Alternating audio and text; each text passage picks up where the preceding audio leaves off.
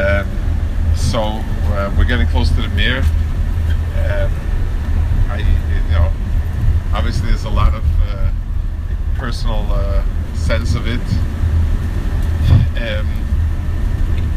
The Mir Yeshiva itself went through the different kufis that sort of embodied the kufis other yeshivas went through, but much bigger. The Mir Yeshiva, by the time the war came, was the biggest yeshiva in Europe, the oldest Talmidim, considered the cheshevste by everybody, and was a musik. It stood as a concept in its own. It was founded about 200 years ago. That's what the official documents say. It was founded by a Yid Balabas. His name was Tukachinsky. Not much is known about him. He founded the yeshiva, headed it.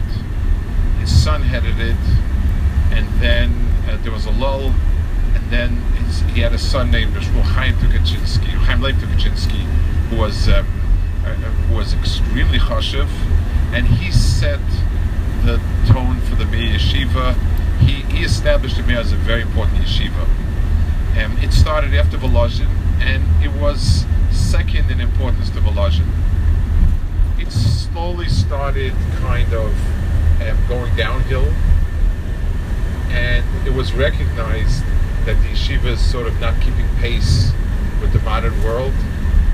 They brought in the early 1900s, they brought in Reb Eliborach Kamai, was one of the Goynei Adar, to infuse it, to give it a central figure of stature that would attract Bachrim, would make the learning more alive, etc., etc. He brought in his own son-in-law a few years later, and there was Reb Eliezer Finkel. Reb Eliezer Finkel was a son of the Alta Slobodka. His godless lay in knowing how to navigate the yeshiva, what kochos to bring in, what to emphasize, and so on. He was an incredible person on his own. He was a bucky in everything called Torah Kula.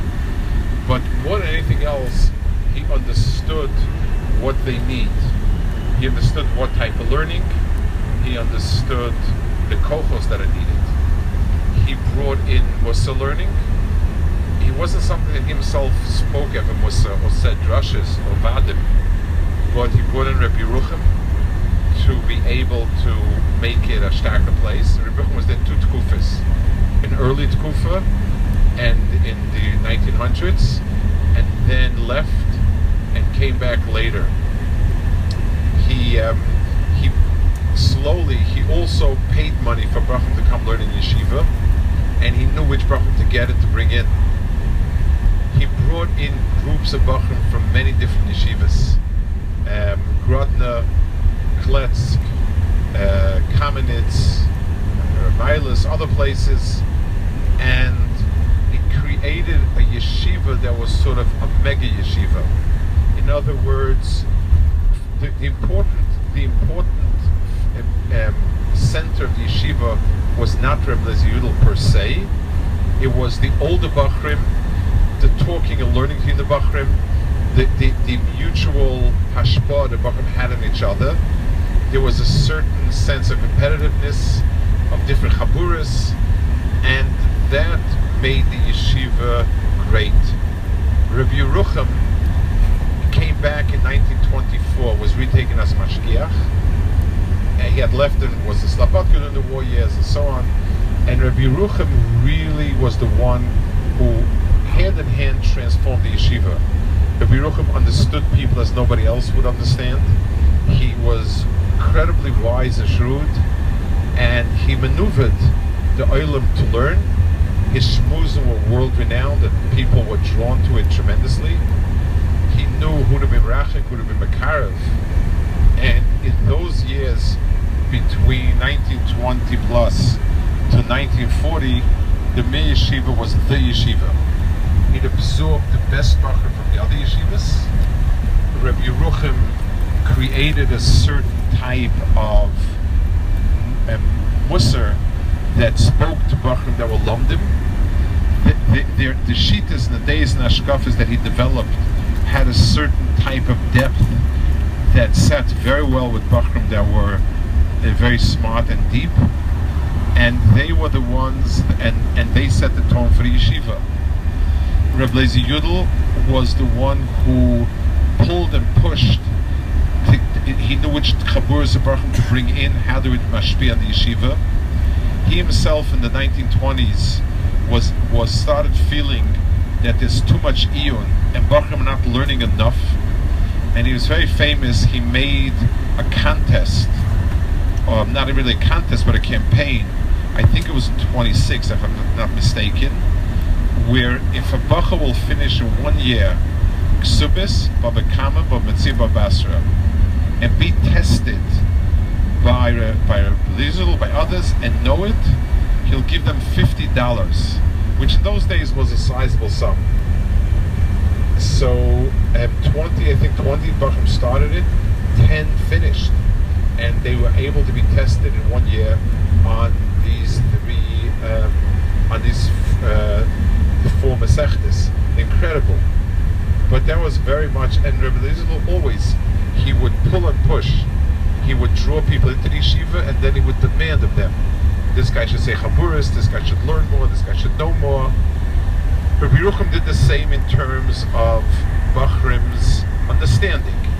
He was less concerned with Bachrim doing things wrong, because there wasn't such a type of olam so much in the mir, but it was a lot more concerned with Bachrim developing Hashkafas Chaim that fits Uriah's Bnei Torah. The level of his shmuzin and his interaction with people were incredible. There was another part to the Mir Yeshiva that was fascinating. The Mir Yeshiva held itself to be an elite yeshiva. Only the best of the best came in. Reb Lezer Yudel made an exception for Bachram coming from countries that were not developed in Yiddishkeit. Americans, German, Dutch, South African. He took in those Bachram. It was an incredible culture shock, mutual culture shock between the Bachrim and the yeshiva. One guy described to me that they were walking, a group of Americans were walking with Europeans in the street. A group of locals started up with them. The Americans rolled up their sleeves and started throwing punches. The Europeans were aghast, and so on. The Minhagi America did not sit well with Europeans, but at the end, they had a mutually beneficial influence on each other. Rabbi Yerucham made it that Bachrim, older Bachrim, Chashav Bachrim, would learn with American or Germans and so on. And some of the Americans and Germans had the Chashavsta, Rabbi Leib Malin, Rabbi Neminska. They all had these chavrusas for a Seder. And it created a tremendous core of American B'nai Torah and German B'nai Torah, which were the seeds for a certain level of B'nai Torah in America. He created also a certain avenue so that people, Chashav Bachrim, who needed help and so on, they had people in America to turn to. There was something there that created a bridge that was really remarkable, and it had a lot of shaykhs with Rebbe Lezer Yudel's understanding of how important it is to provide for others as well, for America, for Germany, for South Africa, Holland, all the places that had no set yeshivas, and the Bachrim would come knowing not much. That was the Mir Yeshiva. So by the time the war came, the Mir was like Lake would be today. People came to when he finished with everything else. Reb Lezer Yudel's input was the navigation of who to bring in, pushing the Bachrim, pulling the Bachrim, and so on. He raised an incredible amount of money. The yeshiva was very big, well over 300 Bachrim, close to 4, and he was constantly pushing more and more. Rabbi Yerucham was nifter, I believe it's 36, and I've never because the date is it's summer. I've never tried to translate dates. Right, you're right, 36, and basically that was kind of a setback for the yeshiva. Reb Chaskel, for a short while, the son stepped in. There was some issues of who would be the one to step in. Reb Chaskel stepped in, and the young Dor accepted him as their mashgiach, as their rebbe. The older Dor, stood back a bit, and there was the Mir when the war came. When the war came, there's a famous story that they're going to Shanghai. I'm not going to speak about that now, but after the war was over, he rebuilt the yeshiva in Eretz Yisrael from nothing. He had no bachram to bring there. He had no resources. His gevirim had lived in Ukraine and Belarus and Russia. There was nobody to go to over there. He himself was already probably 60 years old, easy, and he really was an amazing yesh ma'ayin, this rebuilding. His talmidim became l'maisa the Rebbeinu the next door. Almost every Rosh Yeshiva in America, in the Litvish yeshivas in Eretz Yisrael, and so on, had learned the yeshiva. This was his. These were the products of the yeshiva. And therefore his the Torah that he said in the Mir really encompasses the world. It became the Mir Yeshiva in Yerushalayim with its thousands of Amidim, and it became almost every other yeshiva. That was his mahus. A lot of stories about him that I could say over. I don't want to go on and on, but Akapanim, in many ways, the Mir Yeshiva represented the spitz of the culmination of all these yeshivas that we're seeing.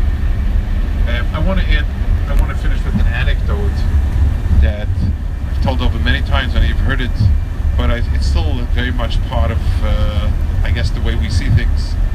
There was a Yid in Azabira who lived in Azabira, an American who had gone to the Mir Yeshiva in the 30s, came back and got married in America, and they retired and came to Israel to live.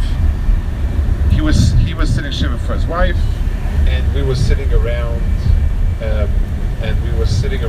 waiting for mincha, whatever.